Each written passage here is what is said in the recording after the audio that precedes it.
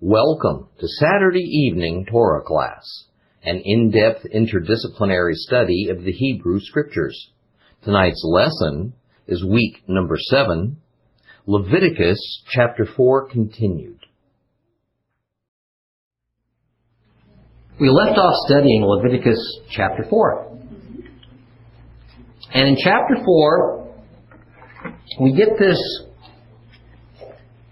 new kind, a new type of sacrificial offering called the hatat.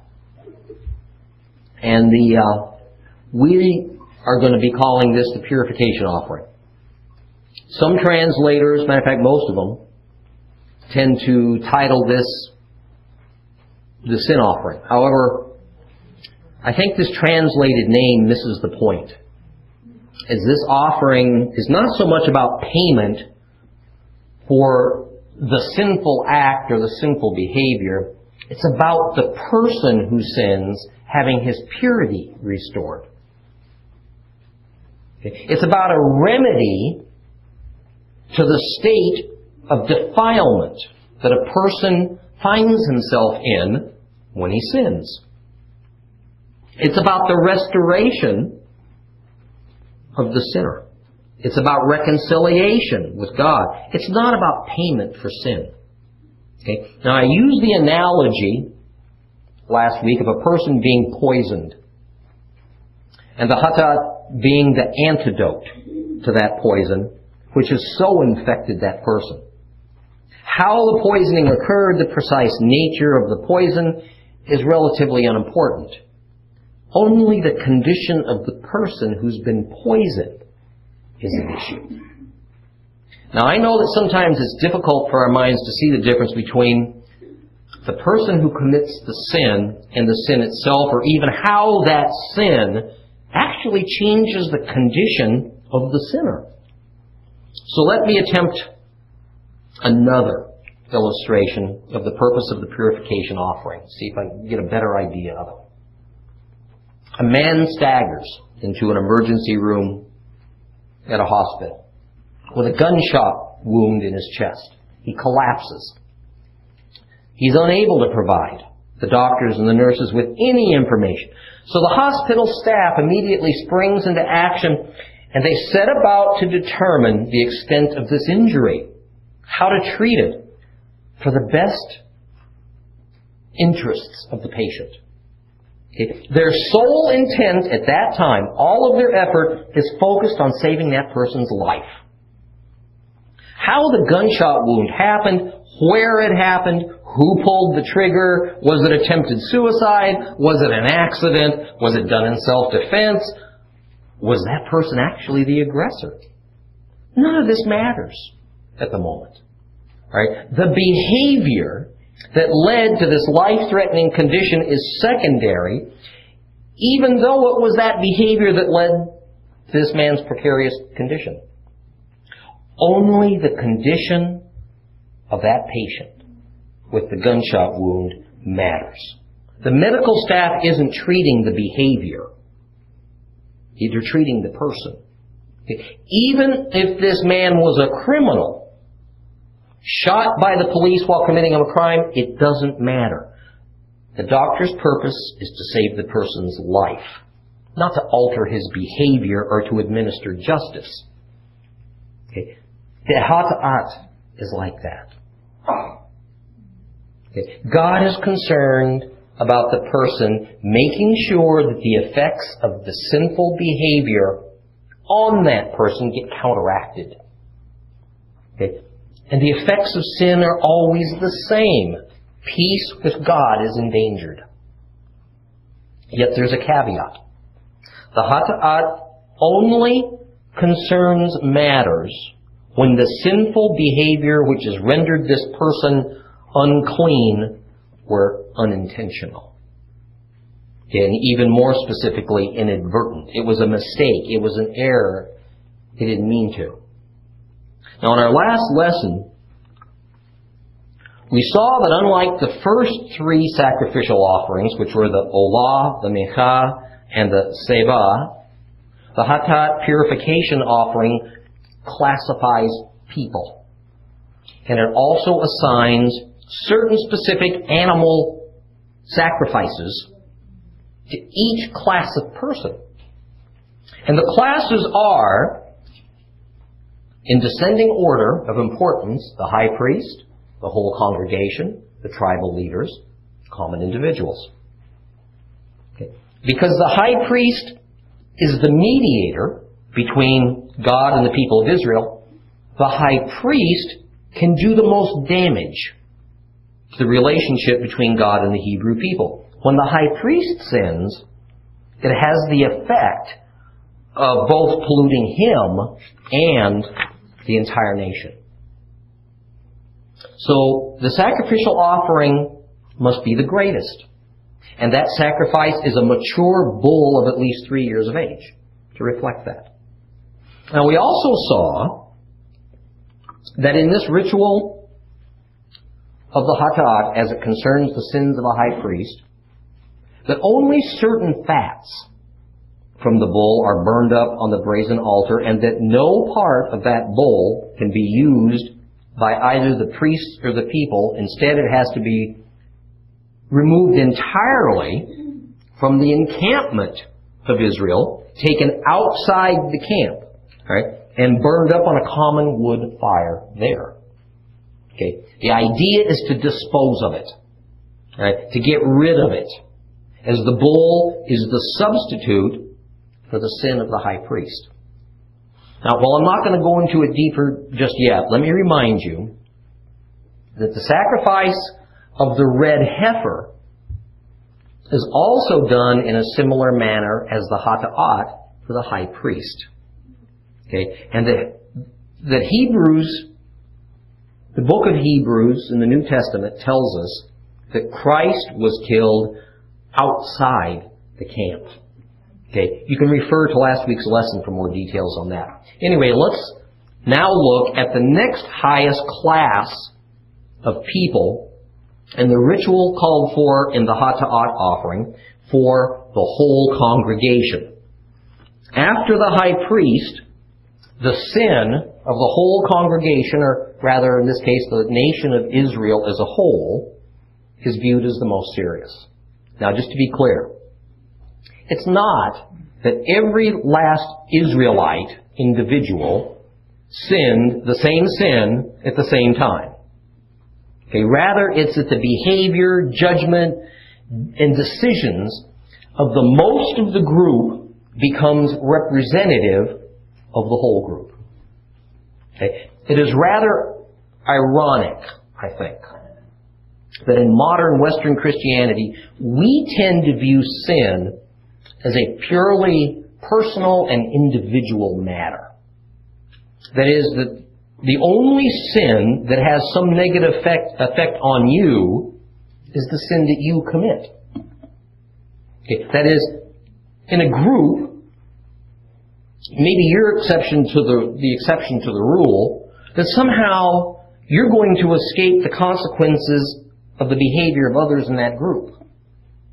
Okay, well, Hebrews have always had a concept of both corporate, that is group, responsibility and individual responsibility.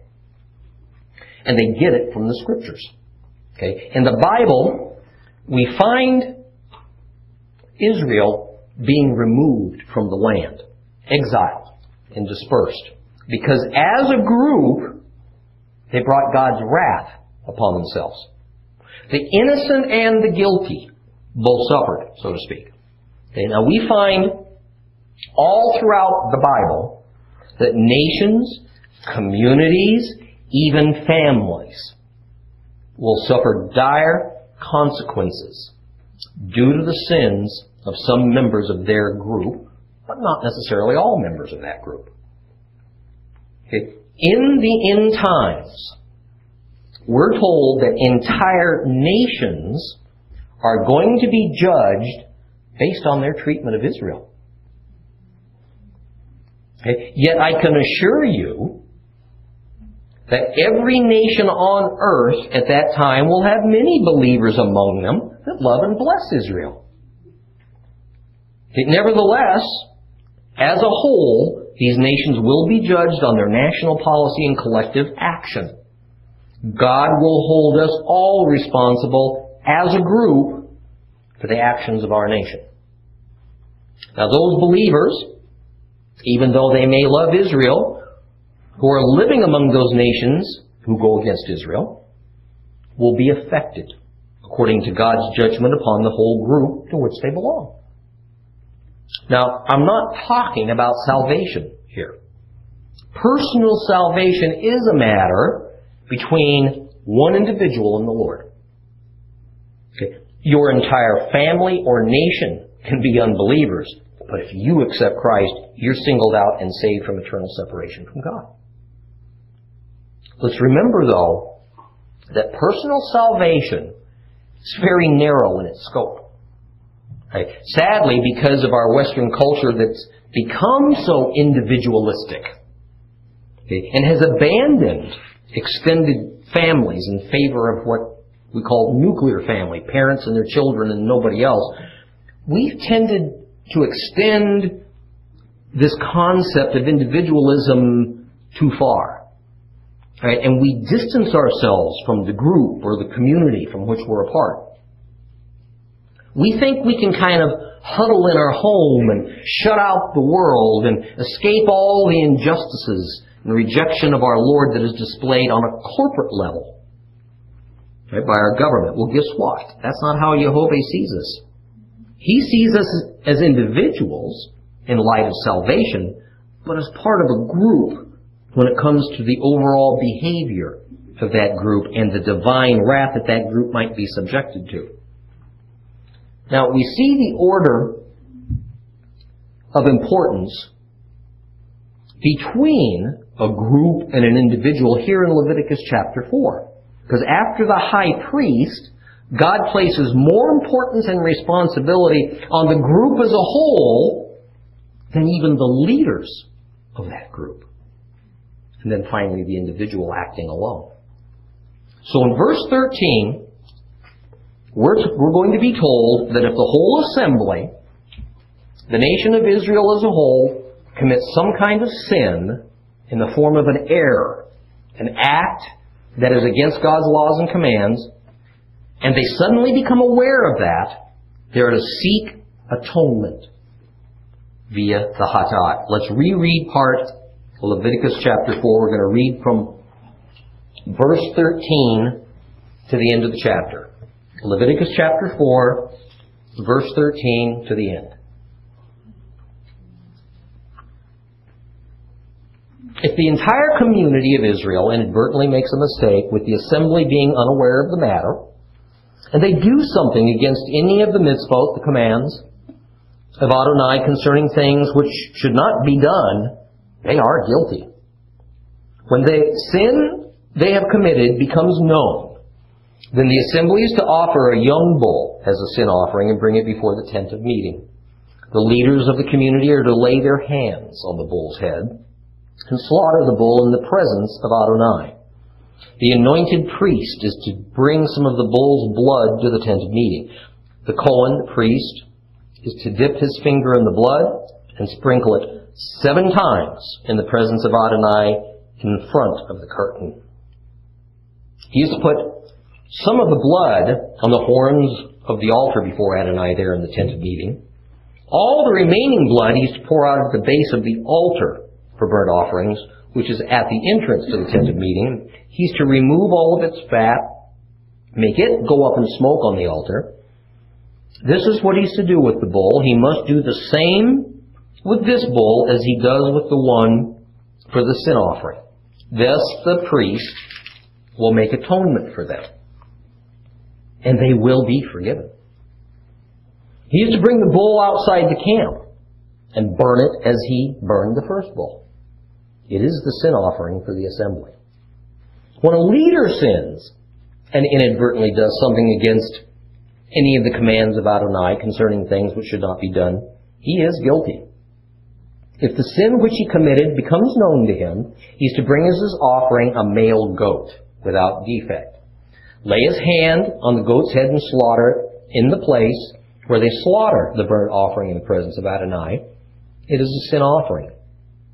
The priest takes some of the blood of the sin offering with his finger, put it onto the horns of the altar for burnt offerings. Its remaining blood he is to pour out at the base of the altar for burnt offerings, and all its fat he is to make go up in smoke on the altar, like the fat of the sacrifice for peace offerings. Thus the priest will make atonement for him in regard to his sin, and he will be forgiven. If an individual among the people commits a sin inadvertently, doing something against any of the commands of Adonai concerning things which should not be done, he is guilty. If the sin he committed becomes known to him, he's to bring as his offering a female goat without defect for the sin he's committed. Lay his hand on the head of the sin offering, slaughter the sin offering in the place of burnt offerings, and the priest is to take some of its blood with his finger, put it on the horns of the altar for burnt offerings. All its remaining blood he is to pour out at the base of the altar. All its fat he is to remove, as the fat is removed from the sacrifice for peace offerings. And the priest is to make it go up in smoke on the altar as a fragrant aroma for Adonai. Then the priest will make atonement for him, and he will be forgiven. If he brings a lamb as a sin offering, he is to bring a female without defect, lay his hand on the head of the sin offering, and slaughter it as a sin offering in the place where they slaughter burnt offerings. And the Cohen is to take some of the blood of the sin offering with his finger, put it onto the horns of the altar for burnt offering, and all of its remaining blood is to pour out at the base of the altar, and all its fat he is to remove, as the fat of the lamb is removed from the sacrifice for peace offerings.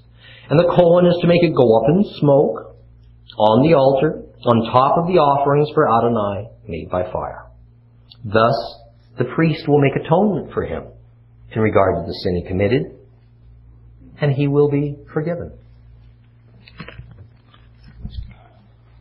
Now, the sense of this is not that the community of Israel at large knew they were trespassing against Jehovah and sort of hid it or refused to acknowledge it. Rather, they were simply unaware of what they had done. But then something caused them to be aware, and even so, even if they had no intention of doing anything wrong, God pronounces them as living in a state of guilt. Now, you and I may look at that and say, man, that is pretty harsh. That doesn't seem fair.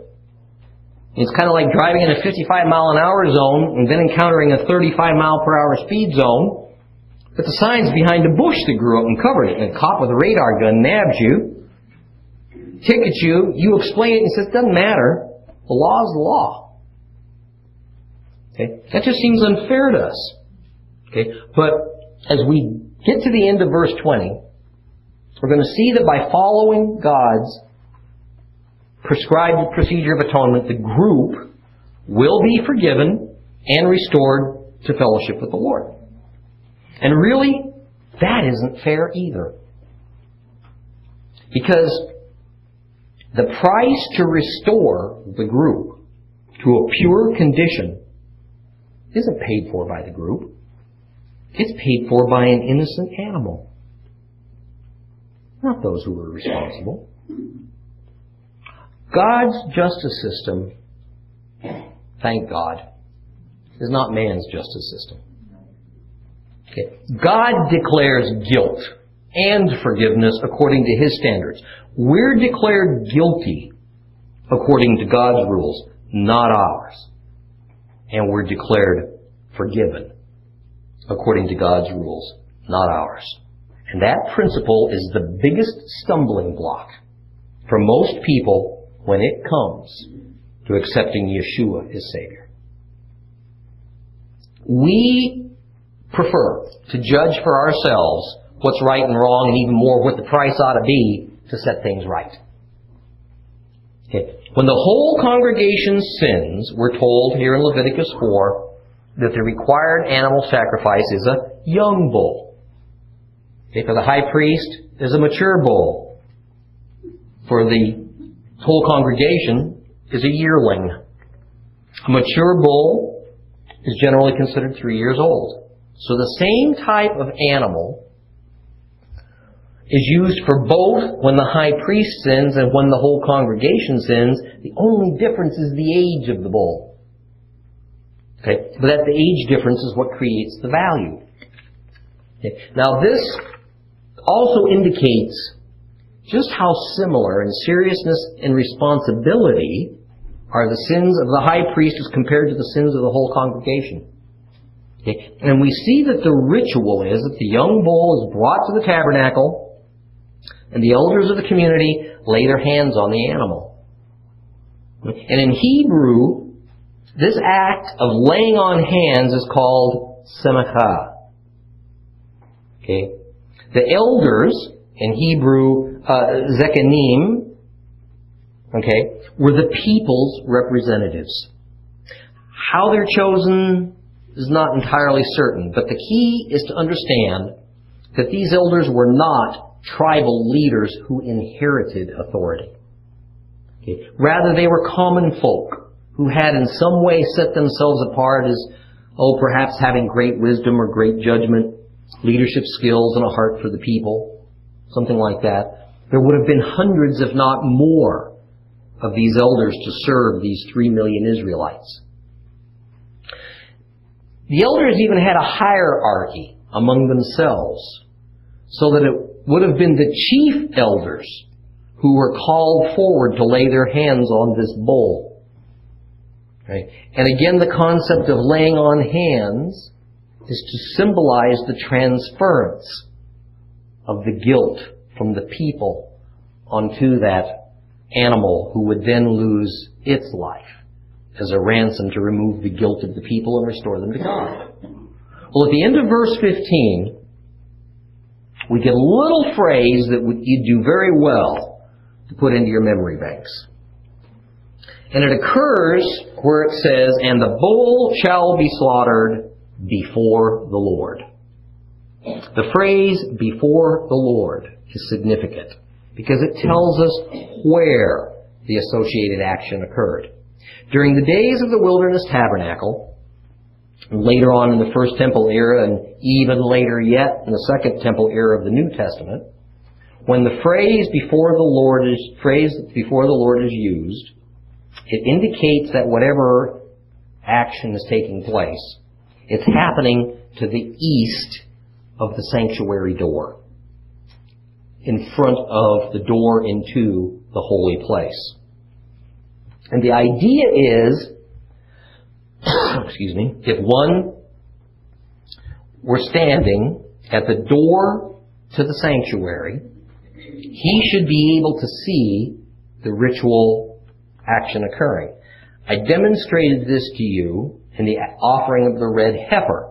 It had to be an offering before the Lord, yet we find out that it also occurred around 3,000 feet away from the door to the sanctuary, because it was required that that sacrifice happen outside the camp. So in order for both of those conditions to be met, that ritual had to occur at a spot high enough, with enough elevation for the officiating priest to be able to see the door that goes into the sanctuary. Okay? So the spot selected for that Mifkad altar, all right, the place where the red heifer was burned up in Jerusalem, was near the summit of the Mount of Olives, which was beyond the 3,000-foot boundary of the camp, and also high enough that he could see the door into the sanctuary. Now, the idea behind all this is that in the minds of the biblical Hebrews, Yehovah inhabited the Holy of Holies inside the sanctuary, and the sanctuary faced directly east. So with the Lord sitting atop his mercy seat in the Holy of Holies, he would be facing this direction. His view was towards the east. Right? If any ritual was to be before the Lord, it had to be performed from the east, facing west, in order to view the door of the sanctuary. Now, we can scoff at all this a little bit, But that's not the point. The point is that when in the Scriptures we get the phrase before the Lord, it means it was done facing into the door of the sanctuary. So the elders of the people lay their hands on the bull. It's slaughtered, the blood's caught in the container, and then the high priest sprinkles some of that blood on the parochet. Right? That's the inner veil that separates the holy place from the Holy of Holies that's behind it. Right? Then he also dabs some blood on the horns of the incense altar that sits right in front of the parochet. Right? And then the remainder is poured out at the base of the brazen altar, that big altar where all the burnt sacrifices happen. Now, except for the age of the bull, the ritual for the hata'at, for the high priest, and for the whole congregation are identical, which demonstrates the near equality of the extreme seriousness and responsibility of their sins. Now, notice what it says at the end of verse 20. Very key. It says, "Thus the priest will make atonement for them, and they will be forgiven." Now, we've talked about this before. We're going to talk about it again. We'll even talk about it tomorrow. Because sadly, the church is nearly unanimous in its misunderstanding of this principle. The Hebrew word used in this sentence to express the translation make atonement or expiate, this depends on what your Bible version says, is kippur. The Hebrew has always been very clear on the meaning of this word. It means to wipe something clean, to cleanse it. It means even to disinfect it. Okay. We've also discussed that Hebrew is a cognate language of Akkadian. And in Akkadian, we find the cognate word kupuru, which also means to wipe clean or make clean. However, it is an axiom within Western Christianity since the time of Constantine that sins in the Old Testament weren't really atoned for. They were just covered by the blood of the animal sacrifice. And it's even customary in Hebrew English dictionaries that have been edited by Gentiles to define the word kippur as covered over. Now, how often have you heard that the difference between what the animal sacrifices of the priest did and what Christ did is that in the Old Testament, a man's sins could only be covered, but they weren't really forgiven. They weren't really wiped clean. Okay? Or that his sins were just treated with some kind of inferior kind of forgiveness in the Old Testament. Nothing could be further from the truth. Okay? Over and over again we see in the Torah that if a priest will make kippur, atonement, for the worshiper, his sins will be salach, S-A-L-A-C-H, forgiven, which also means pardoned, right, as an act of grace by Yehovah. Okay. Let me say it again so there can be no doubt. The sins of an Israelite who made the proper sacrifice and did so with a contrite and sincere heart, major ingredient, okay, had that sin forgiven by the Father. He was relieved of his guilt. He didn't have to face it again. So do not be thinking that these animal sacrifices were somehow ineffective. They were completely effective for what they were created to do. However, the thing they could not do was make atonement and thereby gain forgiveness for all sins. Some sins, those generally classified as intentional, another name for them, high-handed, could not be forgiven. There was no sacrifice designed to atone for those sins. And that person died in his sin and was therefore permanently separated from God. Also, with every new act of sinful behavior, another animal sacrifice was needed. Even more, Even though the Israelite was forgiven of his sins, his nature was still such that he couldn't stand before the Father in heaven. Okay? Christ remedied each of these terms and conditions of the sacrificial system. Okay? As one who trusts in Yeshua, even high-handed sins can be atoned for. His sacrifice was once and for all, so another one isn't needed. In fact, Paul reminds us there's not even another one available. Okay? And by means of his death, for a preparation of the indwelling of the Holy Spirit, our natures are made clean, so that we can stand in the presence of the Father in heaven. That's what separates the difference between what the sacrificial system could do and what Christ can do. Now, I've been asked this question so many times.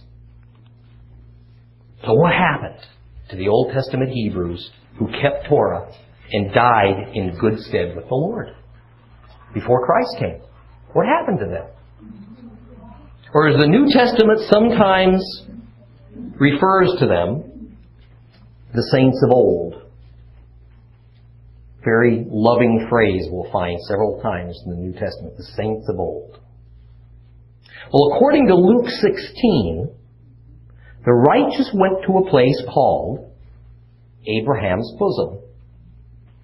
Right? Whereas those who did not keep Torah went to a different place, one typically translated, because it's a Greek translation, as Hades. Okay? Now, while I'm in no way dogmatic about this, all right, because there is just too little information to be absolutely certain, it appears that there was a temporary place where those who had been obedient, those who followed the sacrificial system and depended on that, and they lived righteous lives before God, that's where they went after their death. And they were held captive there, we're told, safe and sound, until Christ announced the good news that they were now free to go to heaven.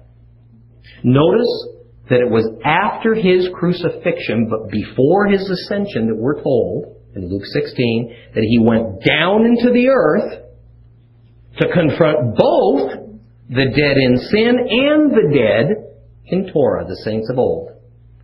Okay? A gap is even spoken of. A separation between these two chambers, and those in the place of darkness and torment, just simply awaiting their final destruction, could view those who had joined Abraham in a chamber of joy and light and shalom. Okay. That chamber of Abraham's bosom is, guess what? Empty. It's completely empty now. Okay. It has no further use. Okay. Those who were in it were freed by Yeshua's sacrifice. Those who have trusted in Christ go directly to the presence of the Father, absent in the body, present with the Lord. Why was there a temporary place? Abraham's bosom, why was that even needed? Once again, it was because even though sins could absolutely be forgiven by means of animal sacrifices coupled with repentance, man had to have a nature exchange in order to be pure enough to be admitted to God's heaven. That nature exchange happened on Shavuot, Pentecost, with the indwelling of the Holy Spirit in believers. Let's move on. Okay, next, in the hierarchy of Israeli societal importance and therefore responsibility before God, in His eyes, are the tribal leaders. Okay? High priest, the whole congregation. Now we're down to the tribal leaders. Pretty important guys. And here we see a definite shift, because the sacrificial animal isn't even a bull anymore. It's a male goat. Okay. The male goat is quite a step down in value from a bull. Okay. The same basic steps of the ritual are taken. The goat's brought to the temple. The guilty tribal leader lays his hands on the goat so that his guilt is transferred to that chosen goat. The goat slaughtered, some of its fats burned on the brazen altar. Next, additional differences between the Hata'at ritual for the tribal leader as compared to the ones we just read about the high priest and the whole congregation arise. Certain portions of the goat are actually given to the priests as food. This is known because in verse 26 it's explained that the goat carcass is to be used as in the Zevah Shlamim offering. Of course, you won't see that in your Bibles because they don't leave that Hebrew in there. Okay? Rather than the remainder of the goat being destroyed outside the camp, as is done with bulls. Further, the blood ritual, that is the sprinkling of the goat blood, takes place on the outside of the sanctuary. It's performed by a common priest, not the high priest. Blood is also dabbed not on the incense altar horns, but on the brazen altar horns, which is outside the sanctuary. So, with the atonement ritual for the tribal leader, we see this significant step down in the importance of both the sacrificial animal and the one who must officiate over the sacrifices compared to if the high priest sins or the whole congregation sins. From a bull, we step down to a male goat. From the entire animal being destroyed, now parts of the goat can be used for food. From the high priest having to perform the ritual, a common priest can now officiate. Everything we'll find in Leviticus, frankly, completely blows apart the standard Western Christian concept that a sin is a sin is a sin before the Lord. It just blows apart. That God doesn't classify our great sins. That pilfering a candy bar makes you just as guilty as committing premeditated murder. That whether as the President of the U.S., or as a pastor of a congregation, or as a member of a church, he holds us all equally responsible. As for salvation, that's absolutely correct. As for responsibility in our earthly duties, and the seriousness of those occasions that we sin, that's totally wrong. Both the nature of that sinful behavior and the position you hold in society matters. Okay. And finally, verse 27 deals with individuals, the lowest class of Hata'at. Now let me state that when I refer to class, it's not about the worth of an individual, say, versus a high priest, or that a person's individual value to God versus the value of a group is less or more. It's about the reality that the high priest's sins are far more dangerous to Israel's peaceful relationship with God than when the whole congregation sins. The whole congregation united in sin is more dangerous than when a tribal leader sins, and a tribal leader's sins are more dangerous because he can influence those under his authority than when one lone individual sins. This is an important truth that we have to wake up and acknowledge. In today's terms, for example, the sins of a general congregation of believers, whether it's Torah class, a Baptist church assembly, a Lutheran congregation, or a Messianic synagogue, carries with it a higher consequence and more importance than even the leader of that group bears. And the sins of the leader of that group carry with it greater importance and danger than the sins of an individual member of that group. And by the way, notice I just skipped over the high priest and begin with the whole congregation in my comparisons. Do not equate a teacher, a pastor, a bishop, or whatever with the high priest. Okay. The high priest position is permanently taken. And there's only one of them. All right, and his name is Yeshua. Okay. Now let me say again, the congregation as a whole is more accountable, and it creates more danger when it comes to sinning before God than even the congregational leader. Okay. We tend to want to see it the other way around. Okay. So when you join a group, particularly a group of professed believers, it's no small decision. Okay. If that group operates outside of Holy Spirit guidance and you belong to it, you can't both renounce it and stay in union with it at the same time. It doesn't work that way. You can't determine for yourself that you're above it all. So says the Lord, right here in Leviticus. Okay, don't get me wrong. The idea that every individual will agree wholeheartedly with every other individual in a group isn't the issue. Okay? Nor is such a thing very likely, even under the best of circumstances, is it? Okay. So the individual, we're told, is to bring as his hatat offering a female goat, or as it shows us in verse 32, optionally a female sheep that can be offered. And a female animal in the Bible is generally considered of lesser value than a male animal of the same kind. So we see yet another step downward in the price of the ransom for an individual making hatat than for the classes above it. The ritual is now familiar to us. The female goat or sheep is brought to the tabernacle where the individual lays his hands onto the animal to transfer his guilt. Next, the animal slaughtered, a common priest this time, smears its blood on the horns of the brazen altar, and the organ fats removed, burned up on the brazen altar, were reminded again for the purpose of the burning up of the animal parts in verse 31. It's to create smoke, which contains a pleasing odor to God.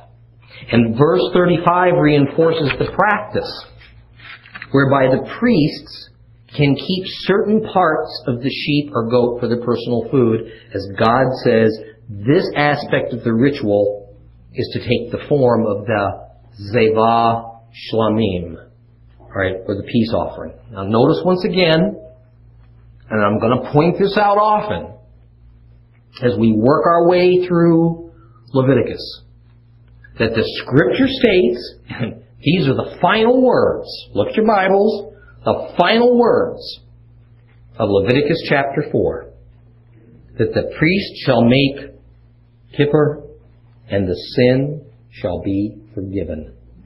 The ritual sacrifice wipes clean the defilement of the one who sinned, and thus the sinner's condition is restored to full relationship with the Father. Next week we'll get into chapter 5.